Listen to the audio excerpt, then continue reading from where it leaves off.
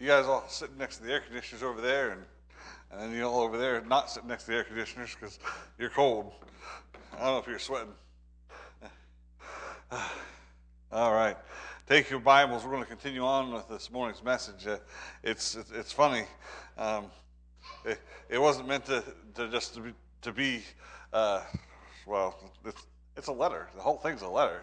It's not meant to be broken up into parts, but we do it because, well, we'd be here for a long time. And you think I preach long now? If I just went through the entire book,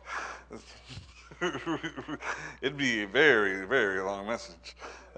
Ephesians chapter 5, we're going to read down to verse 7 again. And I'm just going to pray and ask the Lord to help us.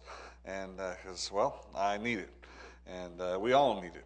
So verse 1 says this: Be therefore followers of God as dear children, and walk in love as Christ also hath loved us, and hath given himself for us an offering and a sacrifice to God for a sweet-smelling savor.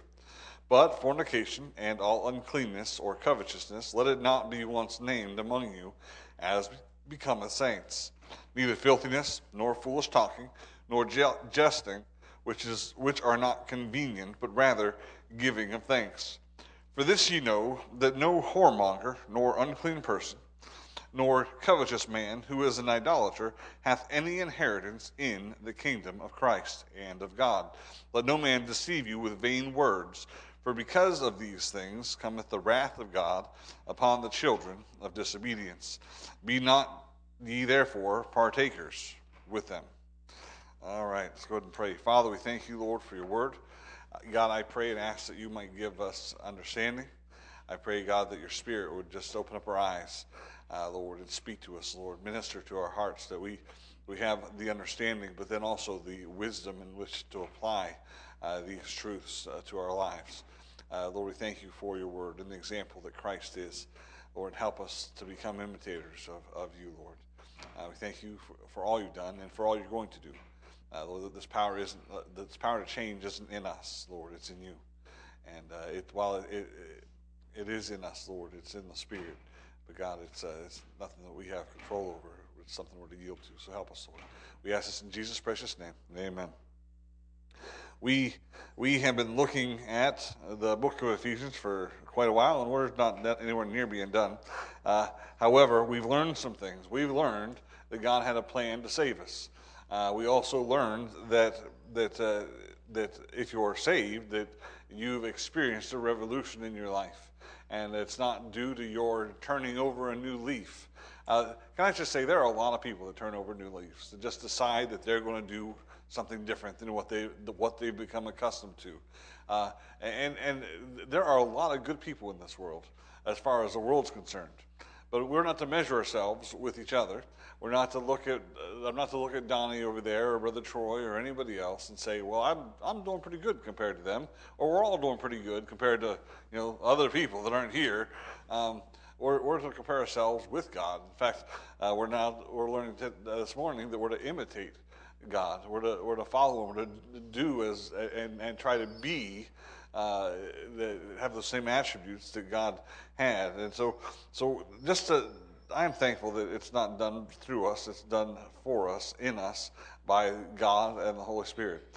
So we learned that God can save us and that He did save us. We know that He continues to work in us and strengthen us and prepare us for what's to come, and the work won't be finished till we get to heaven. We've learned that God has made us all one in Christ. One as in there's no difference between any of us, Jew, Greek, and as you read in the other letters, employee, master, there's no difference. It doesn't matter. We're all one in Christ, but in Christ we also get to be reconciled to God, and that's the greatest thing. It's all done through the blood of Jesus Christ. We've been talking for quite a while out of Ephesians chapter 4, preaching out of chapter 4 for quite a while, looking at the fact that we are to walk worthy, that our lives are to be appropriately lived because we have been called to be the children of God, and we're to walk and behave in a way that is appropriate for that calling. And we've talked about even the particulars of that, how we're to put off the old man, to put on the new man, and in between we're to renew our mind, and so all of that's done. But as we looked at chapter 5 this morning, we learned not only are we to just walk worthy of that calling that we've been called, but we've been called to walk as an imitation of God. That word says, "Be ye therefore followers." Be ye it's a personal directive. He's talking to you. He's talking to me, not just broadly to the church that we are to act in a certain way, but the word "be" means that we are to become something, and we can't become anything other than what we are except through God. It's God working in us, but we are to become followers of God. And that word "followers," again, the Greek word was the mimetes. It means to imitate, to follow not in direction, but in the way that we act. We're to copy. We're to imitate God. They say that imitation is the most sincerest form of flattery. And we talked about how children imitate their fathers. And we are to imitate God as dear children because He loved us. And the first way we do that is by walking in love as Christ did. And so we're to walk in love towards God, and we're to walk in love towards one another. And that's not just one another. I could have kept going. We didn't, but we let you out early today. But we're to walk in love to everybody. There isn't anybody that falls outside of that. We're to love our spouses, and we're to love our friends, and we're to love our neighbors, and we're to love our enemies. And if you can find anybody else, that we're to love them too. But I don't think there's anybody else out there. And so we're to walk in love towards all people. And we're to do it sacrificially, just like Christ did for us. He's the perfect example of love. And we're also to do it for the right reasons, because we love. It doesn't do any good to serve without love, because service without love is just service. And as we noted there at the end of verse 2, verse 2, that Christ's offering and sacrifice was to God for us. It was to God for a sweet-smelling savor. Our service to one another and to God should be and can be a sweet-smelling savor, an offering unto the Lord, if we do it for the right reasons and for the right purpose. But if it's done out of duty, if it's done out of tradition, if it's done just to get it done, I don't believe that's how God would have us to do it. I don't believe that would. Can you imagine Aaron and the other priests saying, "Well, it's just what we're supposed to do," as they performed the sacrifice? I don't think they'd have been in that position very long. May have went the way of his sons, burned up with fire. Who knows? So we need to be careful and walk in love. And that was the first point. We are to walk in love out of this parental imitation. We're to follow God and imitate God. It's a personal direction. It's a pattern after God. And we talked about there are other things about God that we can't copy. We can't copy and we can't imitate His omniscience. We have a lot of people that would say they know everything, but they're just saying they know everything. They don't even know what they don't know. And the truth is, if people were honest, there could not be an atheist. To be an atheist means that you know that there is not a God. Well, I don't know how you can say that you know everything when there's much that they don't, that they will admit that they know they don't know. Well, they're missing something. I can just say that. So it's we don't know we don't have His omniscience, we don't have His omnipotence, we don't have His power. All of His power, that's the power of God. It's not our power. It's not under our control. It's we need to be yielded to the Spirit of God, who in that power lies. We don't have His. We're not omnipresent. We're not everywhere. There are many things that we cannot imitate, but there are some things that we must imitate. And that the first one, then we talked about this morning, was walking in love. The second one is this. You'll find it in Psalms chapter 99. We're going to look at a couple verses here really quickly, and then come back to our passage. So keep your finger there. Psalms chapter 99. This is an attribute of God that God has called us to imitate. Now, forgive me. My pages might stick together just like they are right now. Psalms chapter 99. We're going to look at verse 9. It says this. It says, "Exalt the Lord our God and worship at his holy hill, for the Lord our God is holy." Isaiah chapter 6, verse 3. The angels are flying there before the Lord. Wings to cover their eyes, and wings to cover their lips, and wings to cover their feet. And what do they cry? Holy, holy, holy. Leviticus 11, chapter 4, God told the people of Israel, "Be ye holy, for I am holy." He says the same thing in chapter 19, verse 2, and in chapter 20, verse 7. 1 Peter 1, chapter 15 and 16, Peter recognizes and remembers and continues the same commandment given to the people of Israel. Instead, he gives it to the people of God. That would be us. Be holy. For God said, "Be ye holy, for I am holy." 2 Peter 3:11 says, knowing that the second coming of the Lord is coming, how much more holy ought we to live?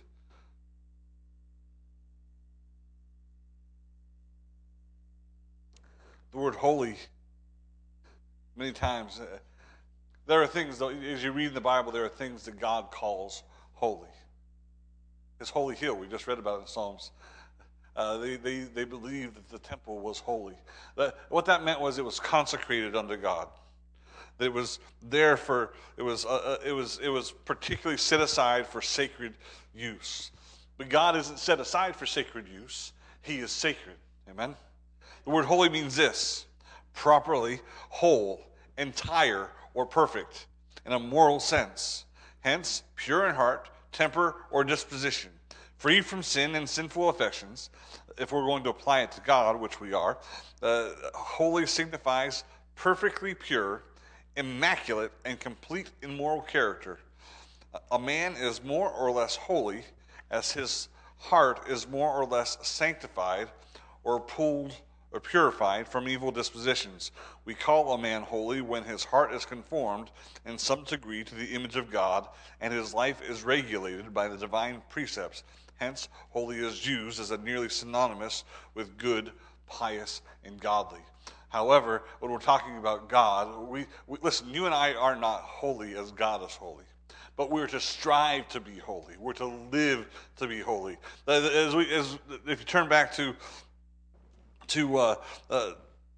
Ephesians chapter 5, verse 3, he goes from saying that we're to walk in love as Christ also hath loved the church. Verse 3 says, "But fornication and all uncleanness or covetousness, let it not be once named among you as becometh saints." Let's just, as gently as we can be, because we have children in here, we want to understand what it's talking about. The very first word is fornication. That's sexual relations outside of marriage. God calls it a sin. We live in a day and age where it is not only looked lightly upon, where it's allowed. In many cases, it's celebrated, and they're trying to destroy the home. There are forces today that are trying to break down the fatherhood. They call it the patriarchy. They don't want there to be any fathers in the homes, and they're trying to break down that stereotype. It is not a stereotype. It is what God has intended for us as human beings. And for us to look at anything else and be agreeable with it is wrong. So let me declare from here, from this pulpit, that relations outside of marriage is wrong. It is never okay. It should never be looked upon as okay and should not be tolerated. But we live in a culture that tolerates it. And we live in a culture that celebrates it. And we live in a culture that accepts it. And sadly, in many churches, it's become, we know that it's wrong, but it's just the way the kids are these days. I'm sorry, but it's still wrong. It is sinful. He goes on to say here in verse verse 3 says, but fornication and all uncleanness. The word uncleanness, the Greek word means moral impurity. You say, well, I'm married. I don't have to worry about the whole, fornication thing. Moral impurity. What would that? If something is morally impure, there's a wide range of ways of things that could be.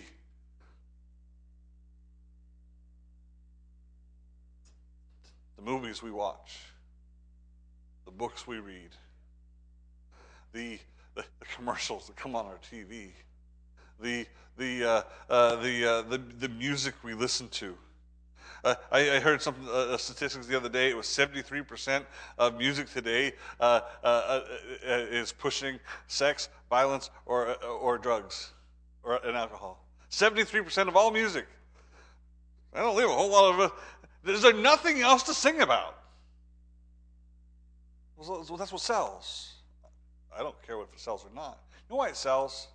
Because that's of the flesh, and that's what people want. And they say sex sells, and that's why they put the people in the bikinis and on all the ads for everything. Listen, and the guys with the big muscles. Listen, I ain't got no big muscles, but I ain't showing them off either. We need to understand that God looks upon this stuff. It is morally impure, but it is presently accepted. Look at where the church and where standards have, and listen, I'm not preaching my standards versus your standards. Look at where the world standards have come, how the world standards have changed over the last 50 years. We went to the beach yesterday, or not yesterday, the day before yesterday. I went to Old Orchard Beach, and I spent the entire time looking like this, looking like this, looking like this. Had my hat down over my eyes for a period of time. As somebody would walk by and I'd look at my wife and just stare at my wife. And I love looking and staring in my wife's eyes, but I was doing it for a purpose. So I didn't see what was all around me. Say, well, don't go. I prefer not to be honest. But here's the problem. What I saw was, in the world is sinful, but the world's sinful. What am I going to expect from the world? The problem is when we have the same standards as the world. Just be honest. We're probably going to, looking at the next couple of verses, we're going to be stepping on some toes this afternoon. And listen, I don't want to. I don't want to hurt your feelings. I don't want to chase anybody off. I just want you to understand what the Bible says is acceptable and what isn't acceptable. Something that is morally impure is something that he says, but fornication and all. By the way, it says all uncleanness, not just the things that are unacceptable to you. All of it. It doesn't matter what you or I think. It's not about where my standards are or where your standards are. It has everything to do with where God's standards are. And what God says is morally pure, and what God says is morally impure.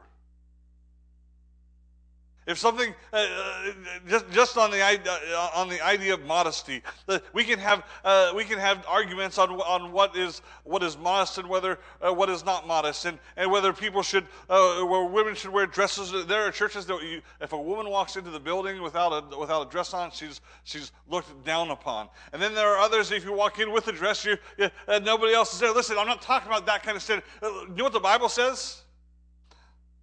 The Bible talks about modesty. It actually doesn't talk about our dresses at all. Dresses or pants. They didn't have pants back then.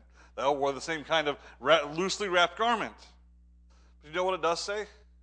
That for women, and this goes for men, by the way. I'm not just picking. It's for all of us.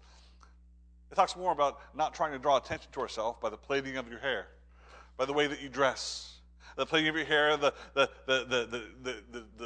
decorations that you put on your body. We're not to draw attention to ourselves, but instead, with our humble and meek spirit, we're to point to Christ. That's true modesty. That it's not about me at all. But today you can't go anywhere and think, well, what, you want me to wear clothes that aren't attractive? I want you to wear modest clothes. Because we're to dress modestly. our entire life is to be about pointing others to Jesus Christ. And the Bible does talk about nakedness. And every time the Bible talks about nakedness, the Bible says this, that nakedness is it's tied together with shamefulness, except for in marriage, because in the marriage bed is undefiled. There's no sin in this. But if I see somebody else's nakedness who I'm not supposed to see, that would be my wife's nakedness. So my wife is the only one I'm supposed to see. But if I see the nakedness of anybody else, that is a shame to them and to me, according to the Word of God. In fact, the priests were told that they had to wear a certain specific linen breeches underneath their garments, so they were climbing the altar that somebody wouldn't see their nakedness. And those breeches were to go from here to here. But yesterday or 2 days ago, when I was at the thing, I saw a whole lot more than from here down. You know what I saw? People's nakedness. You know what I didn't want to see? Their nakedness. Listen, it doesn't matter whether they shouldn't even wear those things because they don't look good on them. I don't care if it looks good or not. They shouldn't be wearing them at all. But then they're lost. The problem is when the people of God start dressing like the world and start acting like the world instead of trying to live holy, not because we're better than everybody else, but we're trying to imitate God.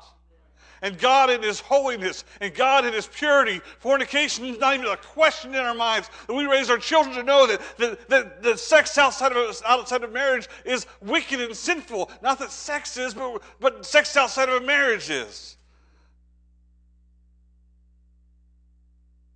It's become a bad word, and people are afraid to talk about it in front of. Listen, I'm not trying to have the talk with your kids. I just want you to understand they need to be taught at the right appropriate time, and you're their parent. You figure out when that is, but they need to know the truth about what God has created between a husband and a wife, and that the world is trying to twist it and make it into something that it isn't. And they're destroying it at the same time. And as the children of God, the Bible says, this should not be once named among us, but not just fornication, but also all moral impurity, all uncleanness, or covetousness. Covetousness is that desiring of things that don't have. It's a passion, a flesh-driven passion for something. We're not to covet your neighbor's wife. You're not to covet your neighbor's donkey. You're not to covet your neighbor's anything. Don't covet. That's not wrong to have a desire for something, but this is more than having. It's an inordinate fleshly desire that would push you to act out upon it and be wasteful with your money or wasteful with your time. Or it's God calls it idolatry. Do you know why? Because we put so much focus on this one thing that I must have that suddenly God has put it on a second hand, put it on a shelf. And we make that thing our God. I want you to notice what it says. Let it not once be named among you. Now, that doesn't mean that we don't sometimes fall. But saying as the world looks upon us, they shouldn't be able to say, ha-ha, look at that. Ha-ha, look at that. Why? Because we're to walk holy in our lives. How does that fit into our practically? And notice also as becoming saints. It's not just that we don't want people to say that, but it isn't fitting for a child of God, for one who is to walk worthy, because He is our Father, and He has changed us, amen? We are not what we once were. We are not controlled by our flesh. We should be controlled by the Spirit of God, which dwelleth in us. Not controlled by our flesh. And in doing that, what does that tell us? Well, it's becometh us. It's fitting for a saint to walk holy, to put away those things that are impure, to put away those things that are offensive to God, those things that would be idolatry.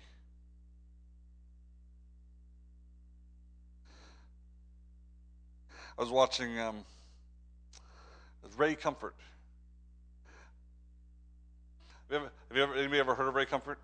Okay, several of you have. He had a show on. I've heard some of his messages. He's written several books. Very big on evangelism. But I was listening to this thing. He was talking to this guy. He said, Do you think it's wrong? Do you think it's wrong to to be sneaking around town and peeking in people's windows at husbands and wives, having relations? Yeah. What would you do if that happened to you? I'd call the cops. He goes, if I didn't kill him first. That's terrible, isn't it? He goes, what do you think about a person who would do that? And we all think, what a terrible, perverted person that would be. Have you ever watched a rated R movie? Anymore doesn't have to be rated R. What's the difference? Well, they knew we would be watching. Does that make it better? We need to be very careful about the things that we allow in our homes. Because the things that we allow in our homes, our children are watching. The world is watching. And listen, the Holy Spirit is watching. And just it wasn't about 5 verses ago that we were told not to grieve the Holy Spirit. And can I tell you that if fornication, sex outside of marriage is involved, if moral impurity is involved, or if covetousness is involved, the Holy Spirit is grieved.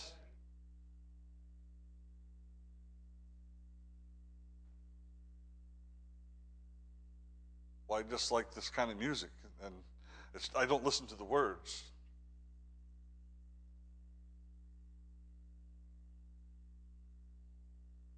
Folks, I could go through and I could pick apart every little thing. You don't need that. What we need to do is take an honest look at our lives and say, God, are you grieved at any of this?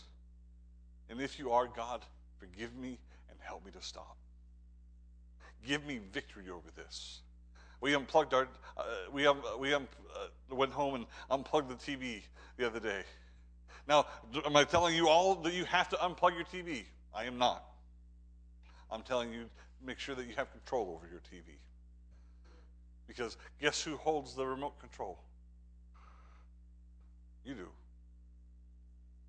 Guess who goes to the red box and picks out the movies? Or now you don't even have to do that anymore. If you got the right TV, you can just get it. It's you. You're in control of those things. And the Bible says that should not be named among you. We are to be holy. But not just in the way that in the things that we do, but also in the things that we say. Now you're going to think I'm just meddling with you, but let's look. It says neither filthiness. Now that filthiness means vulgar speaking. It's not talking about. It's specifically talking about the way that we talk. It's talking about vulgarity. It's talking about obscenities. Now, most of us would know that we shouldn't swear. At least I hope we would know that we shouldn't swear. We're using vulgar words. Words as swear words. We can call them 4-letter words. I don't need to go in and name them. You already know what they are. Because you hear them in the movies. Guess what? You shouldn't say them and you shouldn't be around it. Now, I understand that we can't always control that. Because people have to work. And man, what does it say about Lot? That he vexed his righteous soul dwelling in that land? Listen, it can vex us. It can be a burden upon us to have to listen to that stuff. And I understand that there are times when you listen, you don't have control of other people's mouths. But you certainly have control over what you read and what you listen to for music and what you watch for television shows. It used to be as a child I could watch up to 8 o'clock or 8 to 9 o'clock. It was a TGIF. Thank goodness it's Friday. Well, it's not actually what it stood for, but you could watch the right. There were family shows, and you didn't have to worry about them swearing. It's not the case anymore. Why? Because the world changes and the world gets farther and farther away from God. Big surprise. But guess what? We need to be very careful. So that filthiness, that vulgarity, those obscenities, they should not be coming out of our mouths. Nor foolish talking. Now, what is foolish talking? Worthless speech. there's a cross, there's a text that kind of connects with it. It talks about the foolish and vain genealogies that they would get in fights over about different things. But it's just talking about foolish, wasting of time, things that just are a waste of time, that shouldn't be among us. It shouldn't be coming out of our mouths. Now, I've got a point here that I want to make sure that I make, but let's get through to the next one here, because it kind of all ties together. Nor jesting. Again, it's talking about vulgarity. The Greek word underneath of it is talking about vulgar jesting, making rude jokes.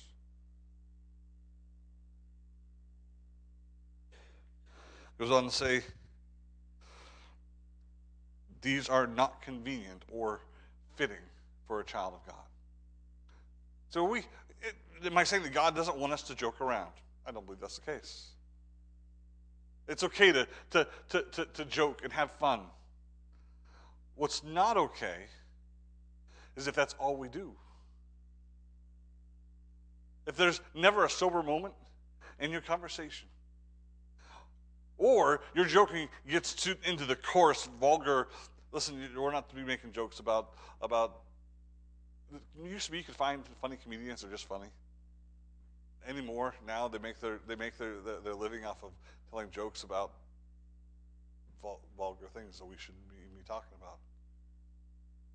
Be careful of that. But I want you to notice one thing. It talks about the foolish jesting, all these things that are a waste of time. But what does it say? But instead, but rather, giving of thanks.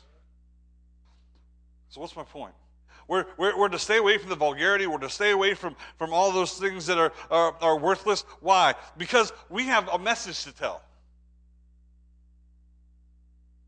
The sin, the wickedness, the moral impurity, we're to be holy. And we're to live holy lives because others see what we do, and God sees what we do. And we're to strive to be holy, not just in our words, but also our actions, but also our words. Why? Because I'm going to walk down the street one day, and I'm going to meet somebody, and I'm going to be talking to them. We only speak so many words a day, don't we? Stop and think about how many of those words that you put out there are worthless.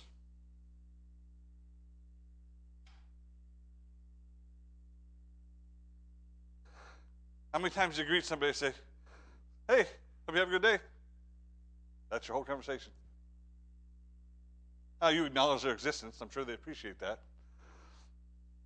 But you can't bless them any better than that. You're a child of God.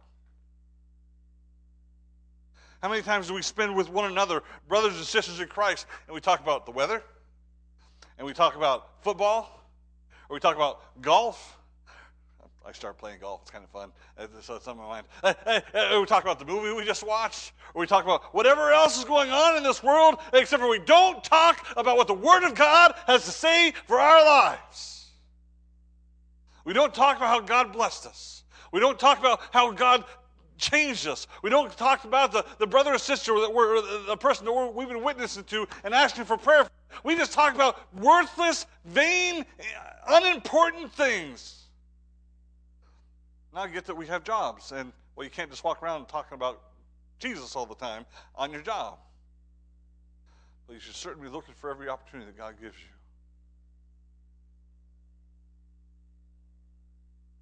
Why? Because it's not fitting that everything that we talk about as children of God has nothing to do with God. God saved you, did he not? God cleansed you, did he not?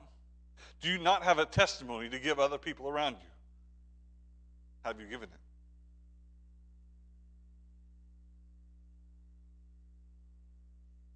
Instead, we make jokes. And it's not, again, I don't think God is I think God has a sense of humor. Look at this face. He made me. Look at God created us, and the Bible talks about God laughing. Listen, I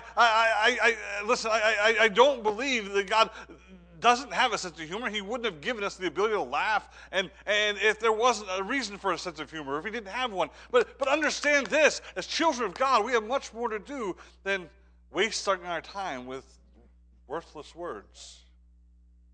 And more importantly, we shouldn't destroy our testimony with words that go beyond being worthless, but are offensive unto God. We get into the vulgarity things.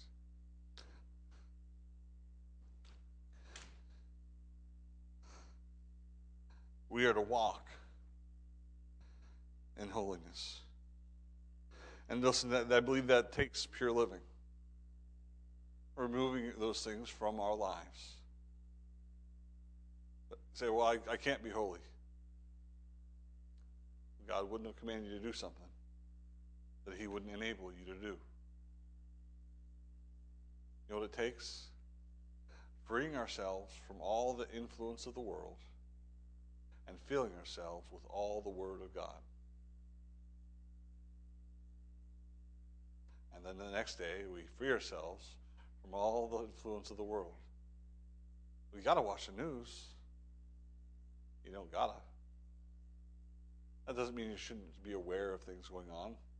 There's a mess going over in Afghanistan right now. And we should be praying for those Christians that are suffering and the church that is there that is suffering. And not just for them, but listen, there are women literally throwing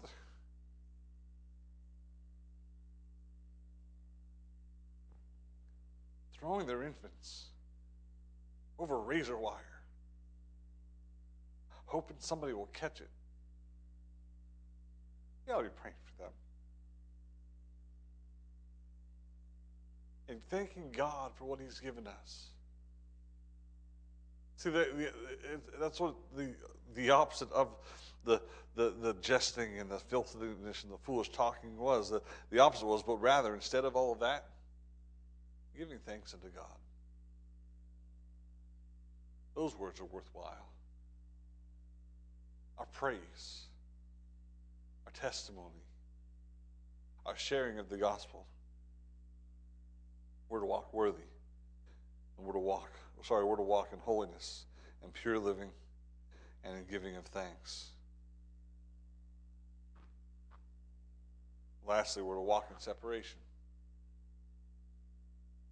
We're to walk in separation. Let's read the last few verses here. It says, "For this ye know that no whoremonger, nor unclean person,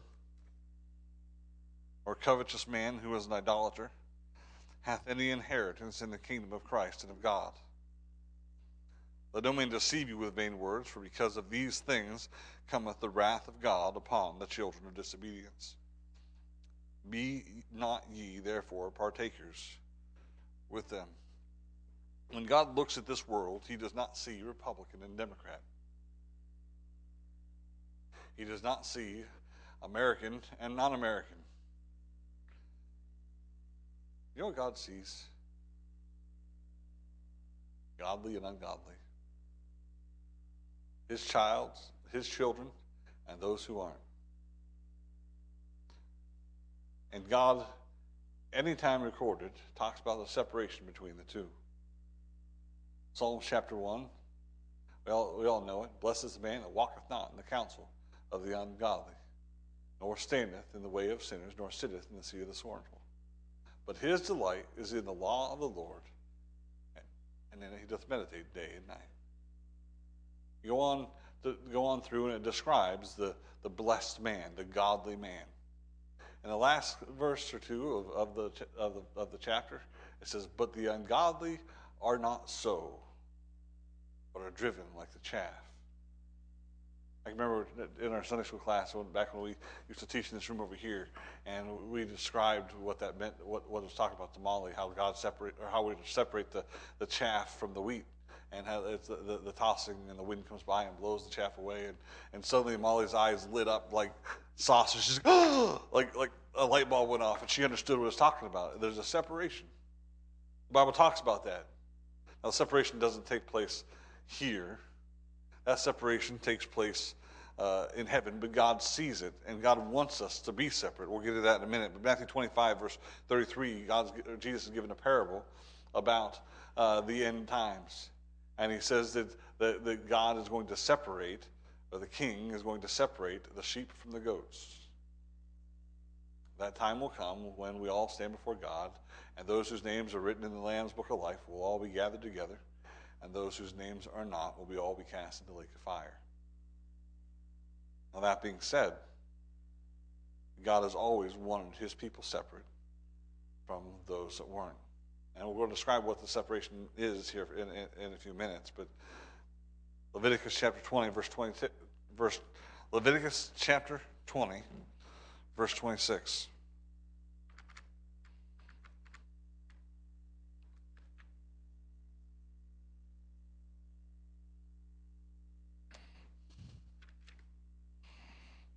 Verse 26 is this: "And ye shall be holy unto me."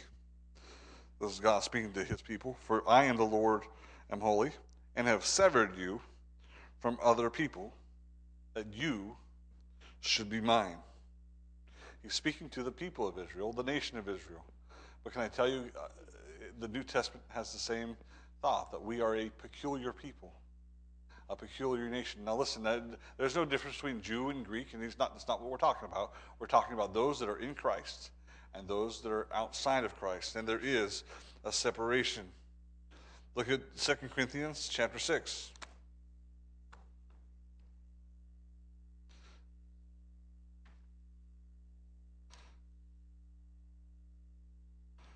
Second Corinthians chapter 6, verse 17.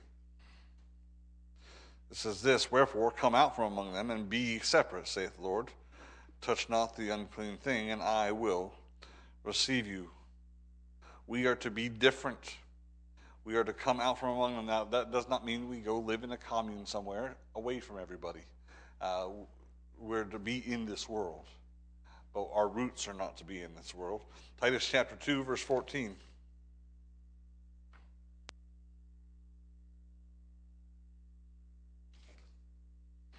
Titus chapter 2, verse 14 says, "Who," Jesus, "gave himself for us, that he might redeem us from all iniquity, and purify unto himself a peculiar people, zealous of good works."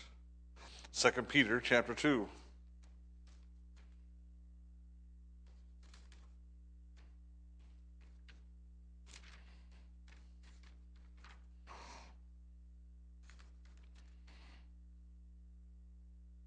Second Peter chapter 2, verse 9. "The Lord knoweth how to deliver the godly out of temptation, and to reserve the unjust unto the day of judgment, and to be punished." Romans chapter 12, 2, you don't need to turn there. Be not conformed to this world, but be transformed by the renewing of our mind. 1 Peter chapter 2, verse 11.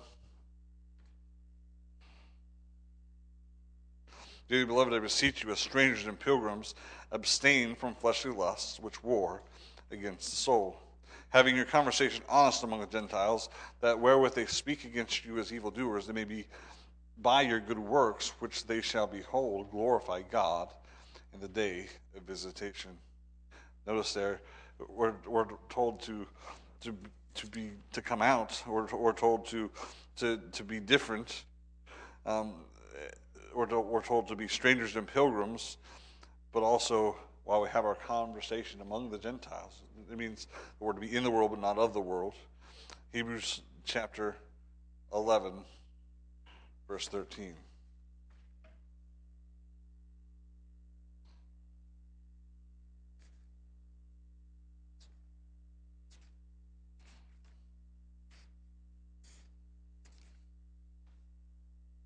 Verse 13 says, "These all died in faith, not having received the promises, but having seen them afar off, and were persuaded of them, and embraced them, and confessed that they were strangers and pilgrims in the earth."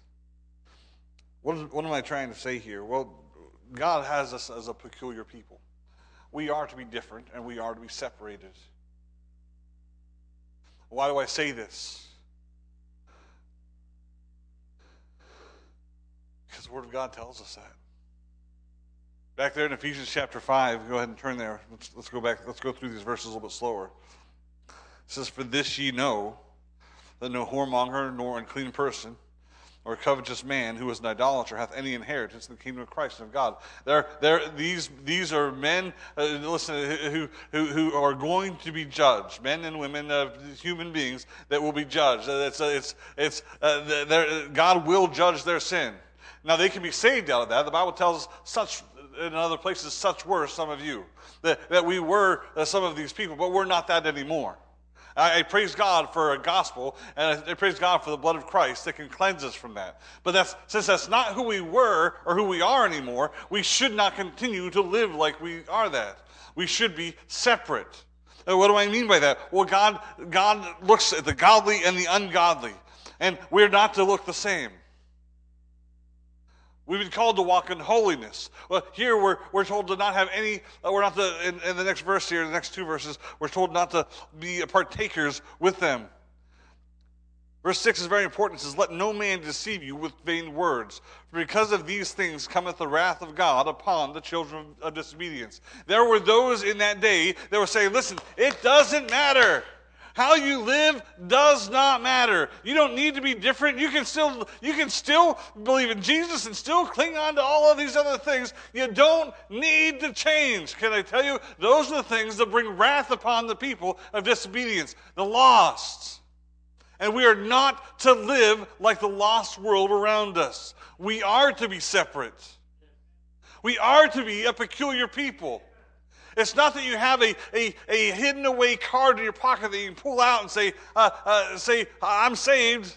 No, it should be stamped all over your life. It should be the light that shines out of every orifice of your body. It should be shown in your good works that you are a child of God. It should not be a surprise to anybody around you.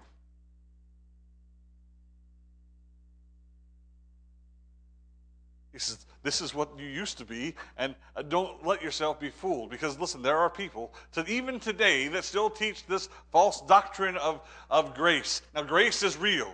And don't misunderstand what I'm saying. Grace is real, and I praise God for the grace He gave us in salvation. Amen? By grace, you're saved through faith. We're saved by the grace of God. And I'm glad that God gives us grace to change us. I'm glad God gives us grace to strengthen us. I'll be glad when God unties my tongue. I'm glad for the grace of God because it's the effectual working of God in us. Amen? Praise God for that. Without it, we'd all be in trouble. And we'd all still be in the same boat. But there is a belief or a thought that because of the grace of God, we can go on doing whatever we want to do, living however we want to live, and it's okay. Listen, there are some things that are black and white in the Word of God. And then there are other things that some people sometimes aren't sure about. Back in that day, it could have been in Romans 14, they dealt with the eating of meat that was offered to idols. And that was a big problem back in those days. Anymore, it's not a problem. We all like meat unless you're a vegetarian. If you got a biblical principle against eating meat, guess what? We can go with the Romans 14 principle. If it bothers you and you think it's a sin to do something, don't do it. It also says don't be a stumbling block. So if you're eating meat if you're sitting down to eat with somebody, you know that it offends them, don't do it while they're around. There are things that are like that are just, Paul says, listen, I know that it doesn't make a difference. Eat meat or don't eat meat, it's meat. I like bacon. Paul wouldn't have liked bacon. What am I trying to say? There are some standards that are left up for some interpretation. But there are other things that are absolutely just sinful. And the Bible tells us that it's sinful, and we know that it's sinful. And there are those that will say, you can still do it. It's okay.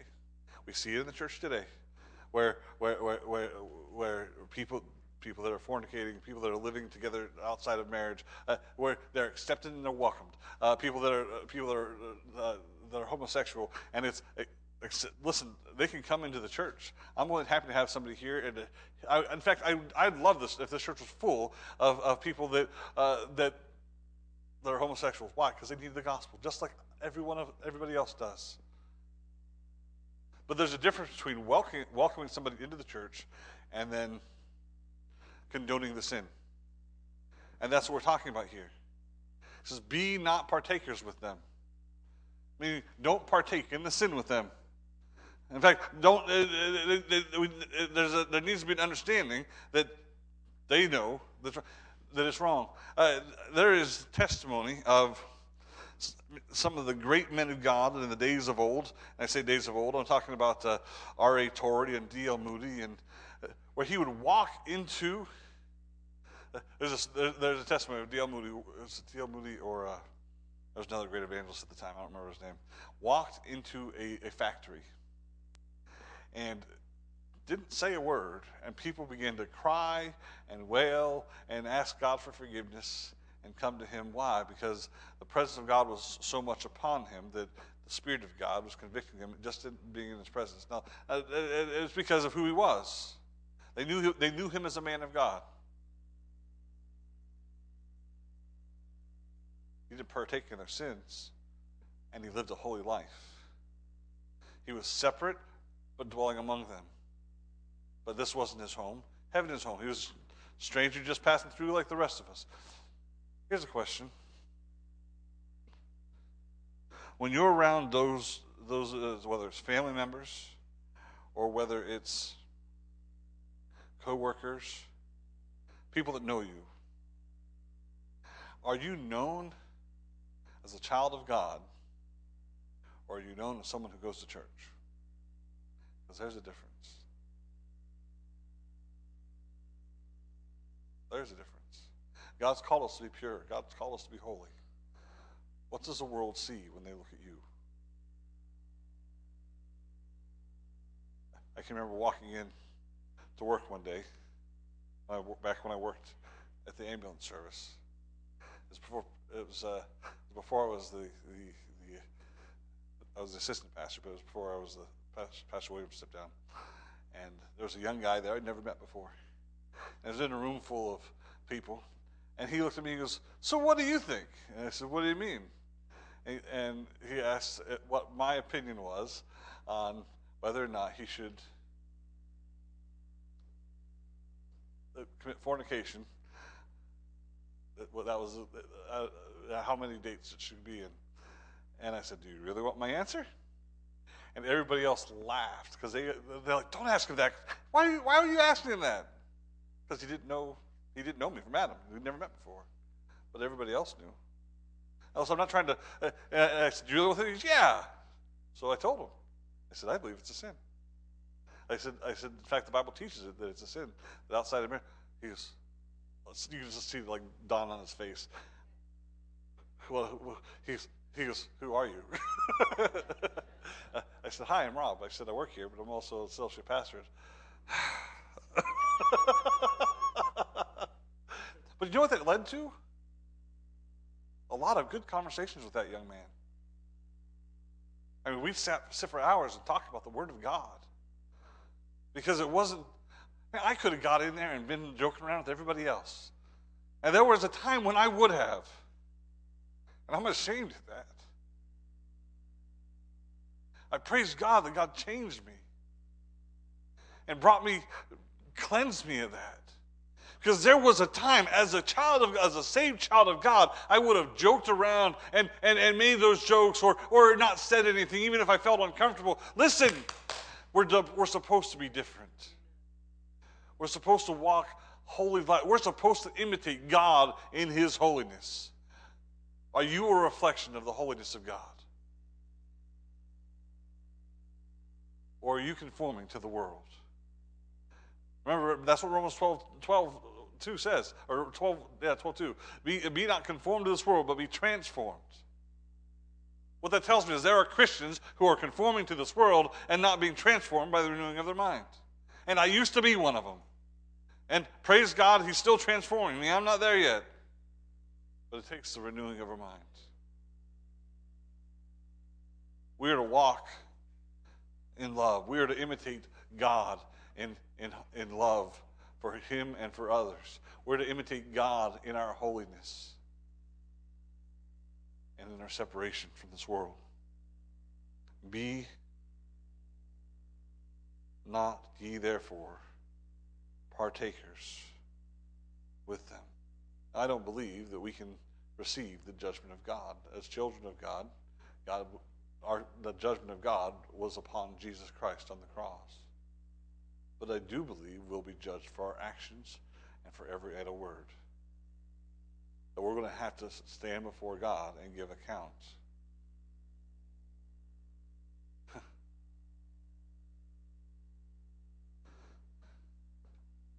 You know what's interesting? How sometimes our language changes when we're talking with different people. And we'll make jokes around certain people, but we won't make jokes around other people because, well, it's just like your boss. Like you wouldn't make some certain jokes around them, but you might make it around your kids. Kids are foolish. Let me just say that. I love you guys. But you know what the Bible says about you? Foolishness is bound up in the heart of a child. It's okay. You'll grow out of it. Guess what? I'm a man. I've grown up. The Bible says to put away childish things. As children of God, we're to grow out of that. We're to grow up in the Lord. We're to imitate Jesus Christ and God. May God help us. Father, I thank you for this day, Lord. I thank you for what you have done for us and what you've given to us. God, I pray that you help us to examine our hearts and our lives, Lord, our actions, everything about us. Lord, help us to walk in holiness as Christ did. Lord, we're not to allow that wicked sin to even be named among us. Lord, it isn't fitting for a child of God. But there are many who accept it. Lord, help us to not conform to the world, but Lord, help us to be transformed, and our standards be transformed to what pleases you versus what pleases ourselves. God, I pray that you would help our language, Lord. Help us to talk in a way that brings honor and glory to you, Lord. There are conversations I wish that I could take back, and I can't. Lord, there are other conversations I wish I could change. I wish I had talked more spiritual things than I did. God, I pray that you'd help me from this point on to do that. God, I pray that you would just continue to work in us. I'm thankful for your word and for your spirit. Thankful that you're not done with us yet. God, I pray you help us to strive to become more and more like Christ, more and more like you, so that we can bring honor and glory to your name. We ask this in Jesus' precious name. Amen. Instead of